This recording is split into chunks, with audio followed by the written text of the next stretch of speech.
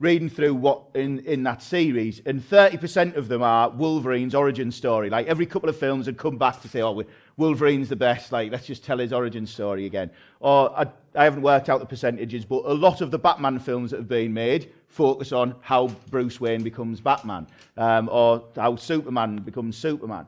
The origin stories are sort of retold and over again, and because they explain how that person, how that character has become who they are. Now, we have origin stories ourselves. There'll be little stories, little anecdotes that you tell regularly about yourself because they explain something about who you are. I don't know why this one came to mind when I was writing this down, but there's a classic one in Jim's family that one year one of his brothers had been really naughty in the run-up to Christmas, and his parents said, look, if you're naughty, you're just going to get a sack of rubbish on Christmas morning. Santa's not going to bring any presents. And he was really naughty, so they did put a sack of rubbish out for him. And that's like a classic story that I've heard Jim tell a lot of times to different people, and Fran retelling it. And it's just, I mean, it's only a little thing, but it's just a story that gets retold, explains something about the family history there. I was thinking for myself, like for me and Lisa, we often tell our boys about our sort of journey through infertility before having them, because it feels like for them to understand like what our family is, you need to have known what's gone before it. And that's a story we've told a lot of times. Or I feel like I've told a lot of times like how I came to be a Christian, and I'm always going back to the fact of like I grew up in church, but I knew a lot about God, but I didn't know God, and the sort of series of events that took place that God used to get me attention onto Him. There'd be various little stories, some small, some like major ones that you tell to people regularly because they help to explain who you are. Now, Exodus is the origin story for the Israelite people, for God's people. Yes, there is a book before it called Genesis, which is pretty much literally the word origin, and there's things that they're told from there, but the Exodus story is the thing that they told over and over again to explain who they were. The Israelites, the Hebrews, the Jewish people, like however you want to define that group of God's people, whatever name you want to give them, this is a story that they look back to, the story like described in the first sort of third of this book. That's what they use to define, like, this is who we are. I was listening, as you know, because I say it every time I get up here, I listen to a podcast saying that. I listen to a lot of podcasts, and one of the podcasts that I've really been enjoying is a podcast called The Rest is History with Tom Holland and Dominic Sandbrook, and they go through different historical things. One of them is an expert in sort of like ancient history, the other one relatively modern history, and they sort of alternate, and it's just like fascinating. They did one on the Falklands War that I just found absolutely fascinating. Anyway, they did one recently on the Roman destruction of the Jewish temple, and they were just talking about the Jewish people. And Tom Holland, who he's a historian, he's not a Christian, but he'd said the reason why the Jews have been able to maintain this sort of like clearly defined identity as a people, despite years of sort of persecution from different places, like whether it's the Romans or whether it's the Nazis, like there's been loads of persecution. They've often been spread, like dispersed from like the land. How have they managed to hold on to this distinct identity as Jews? And he was saying it's because they've got these shared stories that they just tell over and over again. And they're all aware, if you're grown up Jewish, you know exactly like what it means to be a Jewish person, what the nation represents, what the people are. They just tell it over and over again. The Exodus story is told over and over again. Probably the first couple of songs that are described in the Bible are about the Exodus. And when you get up to the Psalms, there's loads of Psalms that refer back to the Exodus. The Bible's constantly referring to when they describe God as like, it's God who brought you out of slavery in Egypt. That's the Exodus. And then there's the Passover meal. So every year, the Jews from the time of the Exodus, we'll read in a few weeks about when this gets set up until today, every year when they have this Passover meal, there's set things that they'll do. They'll eat certain foods. There's certain little sort of speeches that people will give. And then the youngest person present at the meal has to ask a particular question. And the oldest person at the meal gives them an answer. And it basically retells these events. They've been doing that every year since this book. That'll have happened a couple of months ago, and it'll happen again next year. It's still going on now. Jesus would have grew up doing that every year with his family. There'll have been a time where he was the youngest at the table and he had to ask, why is this night different to every other night? And then the oldest person at the family starts to tell this story. It's fundamental. What's the story described in this book is just fundamental to who they are as a people. It's their origin story. Exodus means bringing out. It's a story of God bringing them out of slavery. As I said, they started telling this story as soon as it happened. They're retelling it, through to Jesus growing up, hearing and then retelling that story himself. And then people are still telling it today. It's a powerful story. It's had a massive impact on many, many people. So I'm quite excited to get into this book. We're going to be going through the first 15 chapters of it before we take a break from it. That's going to take us through most of the summer. So if you want to read ahead or you want to just read a few chapters of it, I'd encourage you to read through it, especially these first 15 chapters that we're going to be looking at. It's a gripping story. If you're not familiar with it, even if you are familiar with it, you'll notice things that you'd forgotten or you hadn't noticed before. So I'd encourage you to be reading it yourself. Let's read through the first chapter and we'll see what we think about that. It starts by saying, these are the names of the sons of Israel who went to Egypt with Jacob, each with his family. Reuben, Simeon, Levi and Judah, Issachar, Zebulun and Benjamin, Dan and Naphtali, Gad and Asher. Now you'll notice we've taken some of those names amongst children in Grace Church. So if you're intending to have kids in the future, Zebulun's still left, so is Issachar. So you've got a few from the list.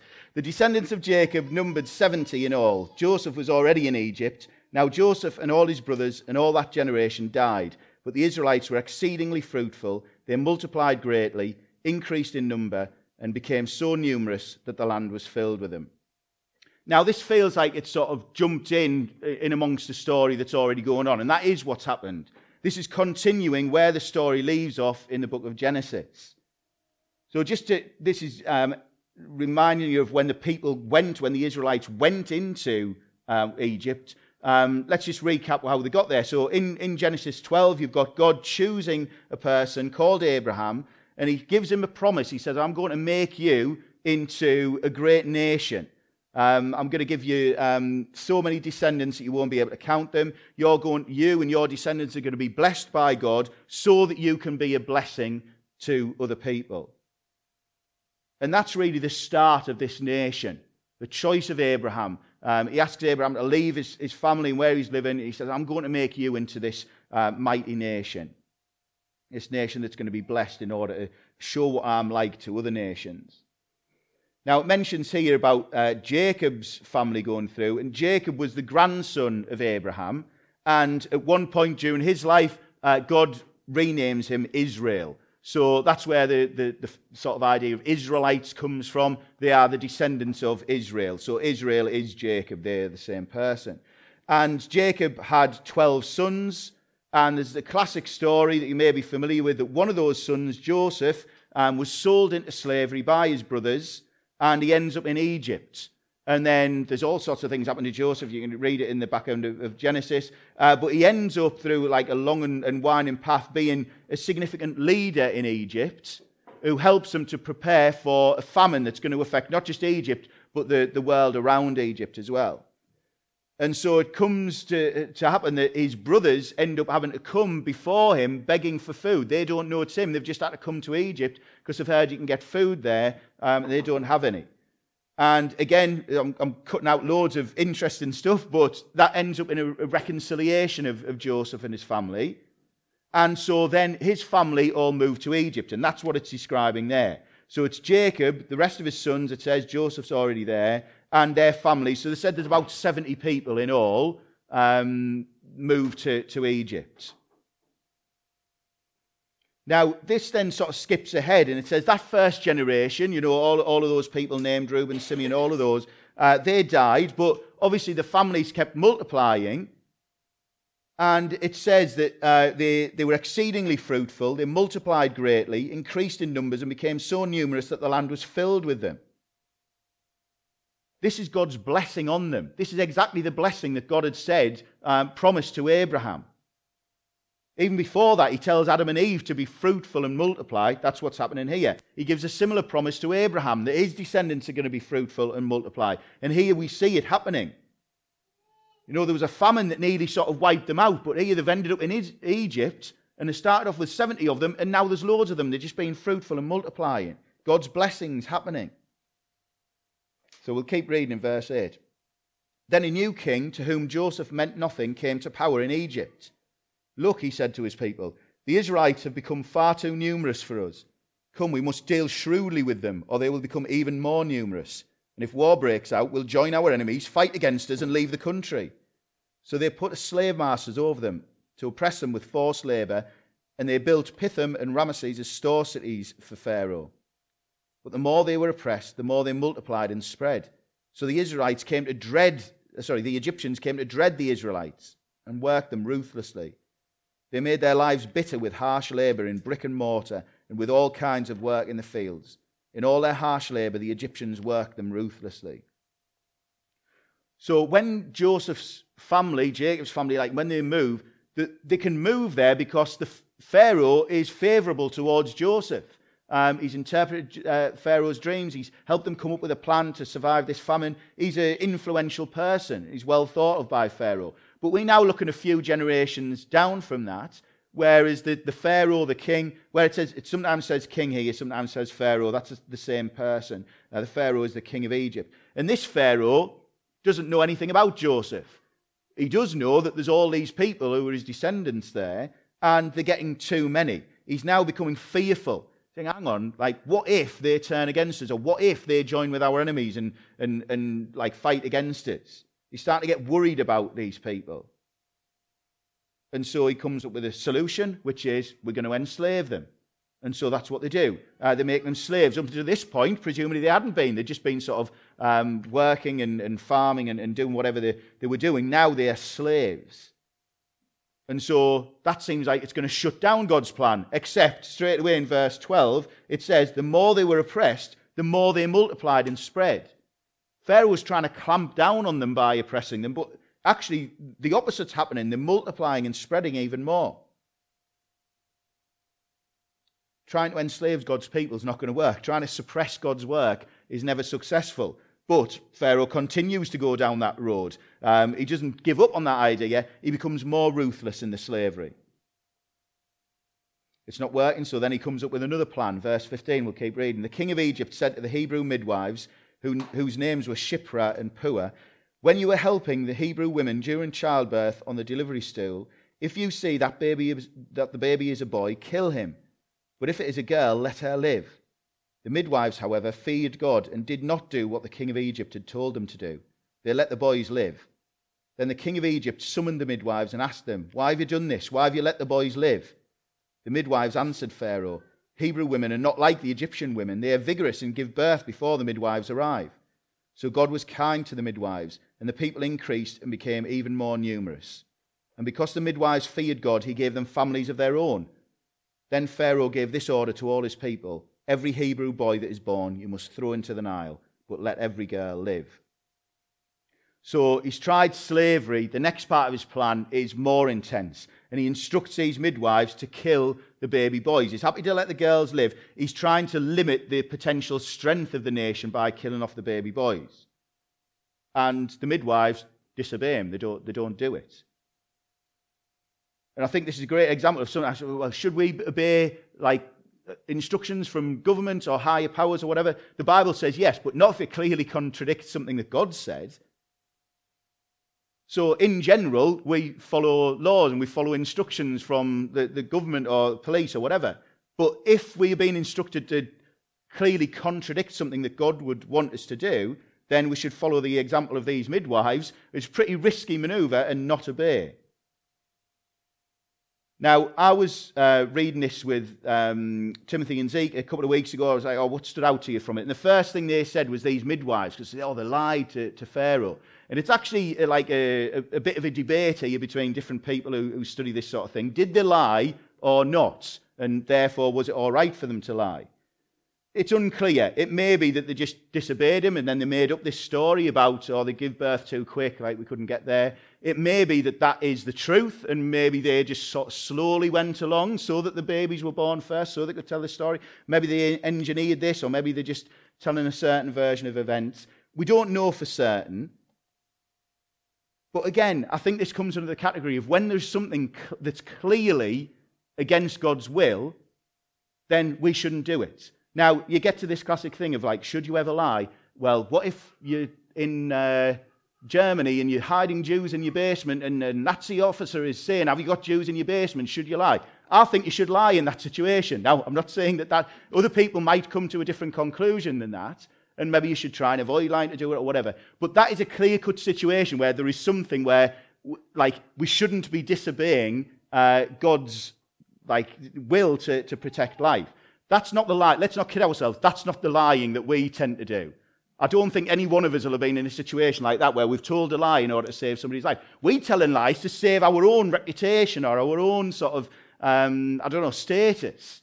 We tell selfish lies. Like, tell as many selfless lies to protect lives as you want. That wasn't in my notes. I may disagree with myself later on in that sentence. What I mean is, we're not usually in this situation. The lying that we do is not like this. So I don't think we should be looking at this, oh, there's a lie, and that seems to be all right. It's unclear whether they flat out lied or whether they sort of engineered the situation, but certainly they disobeyed the order. That is what we can see clearly. And we're told that God was kind to the midwives. He continued to bless. He blessed the people. He blessed the midwives with their own families. And what happens? Well, Pharaoh doesn't think, oh, look, I've tried slavery, I've tried wiping it, it's not working, we're going to have to, he just continues to double down on his plan to sort of wipe the people out. So now he's not relying on the midwives, he's just instructing his people, throw all baby boys into the Nile. So that's the situation. We've got to the end of that chapter. There's a significant event in the next chapter about baby boys getting thrown into the Nile, but I'll let either Ben or Scott, whoever's speaking next week, talk about that. I've just got three points that I want to make, three things that I think is helpful for us from this first chapter of Exodus. And unusually for me, they've got sort of titles that, sort of go together. So it's 2 kings, 2 fears, 1 plan. That's as close as I'm ever going to get to like a sort of Word Alive or Keswick conference type outline. Normally I'm just sort of waffling. So 2 kings, 2 fears, 1 plan.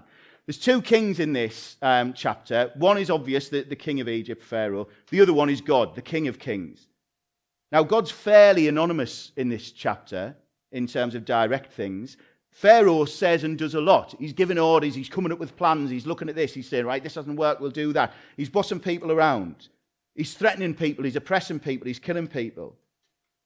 God doesn't say anything directly in this chapter. And the only thing that we are told explicitly that he did is to be kind to the midwives. Like, it's obvious that the people are being fruitful and multiplying because of God's blessing, but that's the only thing that we're told explicitly that he did, is that he was kind to the midwives.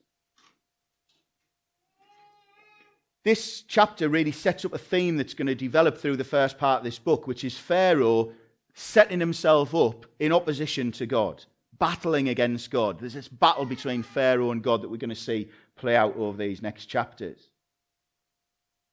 Now, at the time, Pharaoh would have seemed like the most unimaginably powerful person. He can boss people around, he can do this, right? We can enslave this entire nation. He's the most powerful person there. But everything he does in this chapter fails. Not because he lacks earthly power, but because he's setting himself up against the King of Kings. It's no contest. There's no contest there. Any rulers or authorities or kings are only there because God allows it. Their power only exists because God permits them to breathe. Any sort of king going up against the king is ridiculous. Like, why does it keep happening? That's what Adam and Eve did. They're given the job of ruling and just ruling like God's earth and looking after it. But they're underneath God's authority. But what happens? Well, they see the opportunity to potentially become like God, and they want to climb up onto God's throne. They want to try and become their own king. It doesn't work. A king can't go up against the king. People have done the same ever since. Pharaoh does it here. There's another king later on called Nebuchadnezzar who does it when he gets a big statue of himself and wants people to bow down and worship it.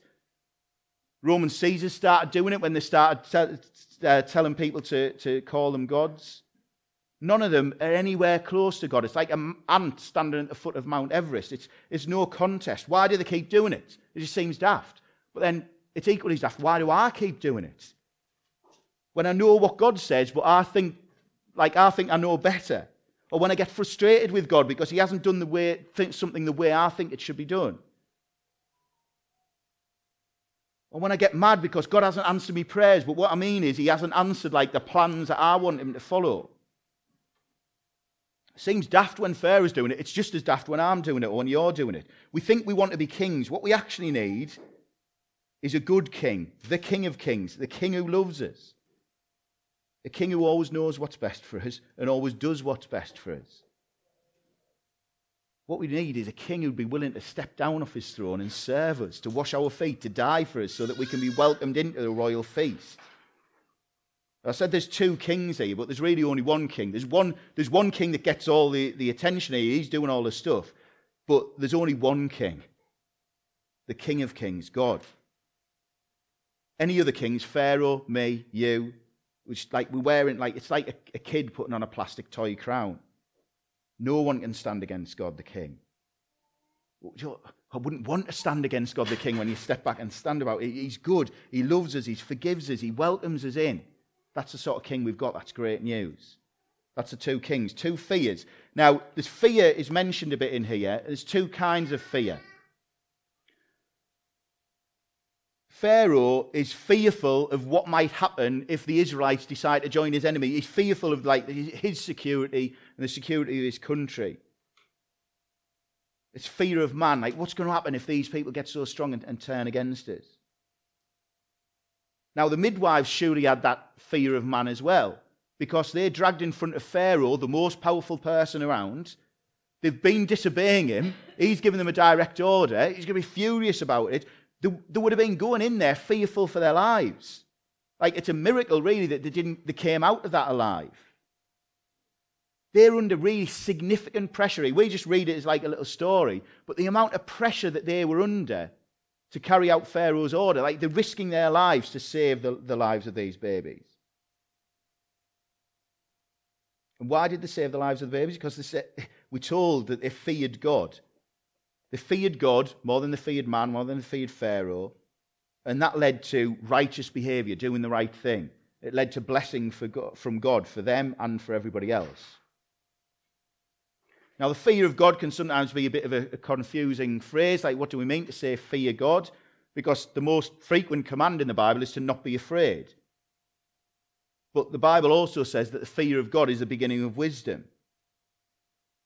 Well, there's definitely a wrong type of fear before God. The sort of terror, like terrified, being afraid, like just worried that you can't come before him because you failed this week. That's not the type of fear that is described here as the fear of the Lord that the midwives had, or the fear of the Lord that's the beginning of wisdom. There's a good type of fear of God. It's not being terrified or being afraid like that. It's holding God in his proper place. It's recognizing the holiness of God, how glorious, how powerful, how perfect he is. It's recognizing that king thing that we were talking about earlier on, that we're not kings, that like there's one king and we're just coming in humbly. It's a humble approach to God. It's approaching him with reverence and awe, not with arrogance or pride. The good fear of God understands that God is God and we are not. And then it leads us to do the right thing no matter what the consequences. A fear of man is like really, really powerful. We call it peer pressure, like in sort of common language. Now, I spend most of my days, every day at work with teenagers, and peer pressure is a powerful, powerful force. There's been many, many times where I'm trying to explain to somebody why their behaviour is going to end badly, but you just can't get through to them because the peer pressure is so strong. And there's bad news for us all. We don't grow out of it. We just become more skillful at sort of keeping it well hidden. We just convince ourselves that, I'm an individual, I don't follow the crowd. But we do. Peer pressure is exactly the same for us as it is for children and teenagers. That's fear of man. It makes us just nod and smile when we disagree because we don't want to be disliked. It makes us keep our mouths shut about Jesus because we're worried that people might mock us. Fear of man makes it difficult to speak out when you think it's not a good idea to buy a fridge for Wine Time Friday in the national lockdown. Like, it's why people don't speak out against things. Well, I know, it's funny. I thought it was funny, but it is true. Like, that was one of the things. I haven't read the Sue Gray report in detail. Well done if you have. But one of the things that I noticed that she put in was that she didn't think that junior members of staff should be getting punished when their seniors were at the same party. Because it may well be that there was plenty of people there thinking, I don't think this is right, but my boss is going, and I don't, and so I'm going. That's just another example of peer pressure. Fear of man, peer pressure makes us do things that we never thought we would do. Like, fear of man there, for Pharaoh, makes him start ordering the slaughter of babies. Because he's fearful that if this happens, like if this goes wrong and the people turn against us, this is what's going to happen. Fear of man is ultimately selfish. It's willing to do anything to protect our reputation or status. Whereas fear of God puts ourselves and others in the rightful place. If fear of God frees us to do the right thing, even if it's unpopular. Fear of God allows us to stand up to evil, even if it's going to cost us. It enables us to lay down our pride, our reputation and status for the sake of others. And that's exactly what the midwives did here. They put themselves at great personal risk because they knew that it was the right thing to do to protect these children. Pharaoh was the most significant person alive at that time. The midwives were insignificant. But when we read in this book today, we're not even told what Pharaoh's name is. Whereas these women are dignified with the recording of their names and with kindness from God. It's the only thing God does directly in this chapter, is he shows kindness to these two women. This seemingly important Pharaoh who feared man and set himself up against God, now we read about as a bit of a pathetic character of history. Where these women who would have been known to very few people at the time, so insignificant, these women who feared God now stand out to us as brave, fearless women who protected the lives of those who couldn't protect themselves. Now, we battle fear of man in all sorts of ways every day. And the solution is to fear God. Not we're terrified of God, but that we live our lives in the knowledge of who he is. And that frees us up to do the right thing and follow him. Now, when I heard this just earlier this week, Lisa told me this story. I absolutely loved it. So if you don't like it, just maybe keep that to yourself later on. Like, she was halfway through telling me it. We were eating our meal, and I slammed my fist down on the table. I was like, yes, this is so good. Now, maybe I should have said that after the story. I've just thought. Anyway, right, this is about Hugh Latimer, who was a bishop in the 1500s, and he was a key figure in the sort of English Reformation, speaking out against false teaching, speaking out against corruption in the church, and had a real commitment to the Bible and being faithful to what the Bible said. Now, he had been critical of Henry VIII, which you don't have to be an expert on history to know that Henry VIII had a bit of a dodgy personal life, and he'd spoken against that. The idea that he was just trying to move from marriage to marriage, he'd spoken out against that. And then it came to happen that he was preaching in front of Henry VIII on Henry VIII's birthday. And it was customary for the preacher to present a gift to the king on his birthday. This is brilliant. So he presented him with an embroidered handkerchief. Yeah, nice gift. He'd had embroidered on it the Hebrews 13 verse 4. Not just the verse reference, but the full verse, which says, whoremongers and adulterers God will judge. That's what he presented to the king. I just think that's hilarious. He'd gone to the trouble of having that. It's not like, you just send it off to somebody on eBay who embroiders it to you. That would have been a lot of trouble at the time, to have that embroidered onto a handkerchief that you're going to present to the king on his birthday. I just think that's absolutely brilliant. Henry VIII didn't think it was absolutely brilliant, as you can imagine. Hugh Latimer then went on to preach a sermon about the sin of lust. So Henry VIII wasn't happy, and he said, the next time you preach, you need to apologise. That was the ultimatum. So next Sunday, he got up and he said, he started off by sort of addressing himself publicly. And he said, I'll just read out exactly what he said. He says, Hugh Latimer, you are this day to preach before the high and mighty Henry, King of Great Britain and France. If you say one single word that displeases his majesty, he will take your head off. Therefore, mind what you say. That's fear of man. But then he said, Hugh Latimer, you are this day to preach before the Lord God Almighty, who is able to cast both body and soul into hell, and so tell the king the truth outright. And he then went on to preach biblical truth. He didn't bow to the king. I just think that's absolutely brilliant. I absolutely love that story. The king actually didn't take his head off, but Latimer was later martyred under the rule of Mary. He'd never wavered from his commitment to the Bible, and he did ultimately lose his life for it. I just absolutely love the bravery in that story. You can imagine the same thing for the midwives. They're going to get dragged before Pharaoh because they haven't carried out his order to get rid of the baby boys. And they're thinking, look, we're going to be standing before the great Pharaoh who will have us killed if we've disobeyed. But then they're also thinking, we're standing before the God of the universe who's called us to protect life, who empowers us to protect life, not take it. And so I'm sure they went in there trembling, but they knew that they were serving God, not Pharaoh. The same is true for me and you. We're standing before others who may mock, they may argue, they may attack. But we're also standing before the Lord God Almighty who calls us and empowers us to live like Jesus. That's the two fears. Fear of man and fear of God. You say two kings, two fears, and then finally one plan. Pharaoh's got all sorts of plans here. He comes up with one plan after another, all failing. But there's really only one plan actually being carried out, and that's God's. It's part of his eternal plan. Exodus is not a standalone story.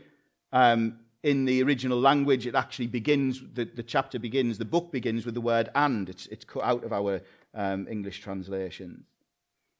That bit about the people going down from Jacob's family going to Egypt is a direct quote from Genesis, I think it's chapter 46. They're being fruitful and multiplying echoes the command given to Adam and Eve and then the blessing promised to Abraham.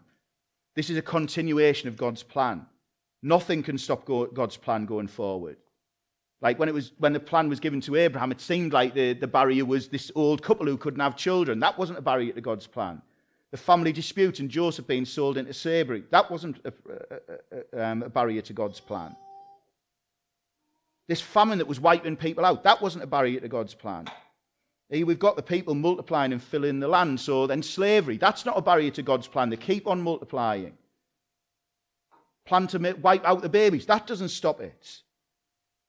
Nothing's going to stop God's plan here. Nothing's going to stop God's plan now. Whatever comes against it, it continues. The people there were in a desperate situation. I don't want to skim past how they felt, like being enslaved, having this threat of their baby boys being killed. Like it would have felt like God's plan's gone off the rails here. There's nothing God can do. But spoiler, God brings them out of slavery. That's the book of Exodus. Spoiler, Abraham, the promised seed of Abraham does bring blessing to the whole earth. The spoiler, at the end of history, God's plan is fulfilled. Nothing can stand against God's plan.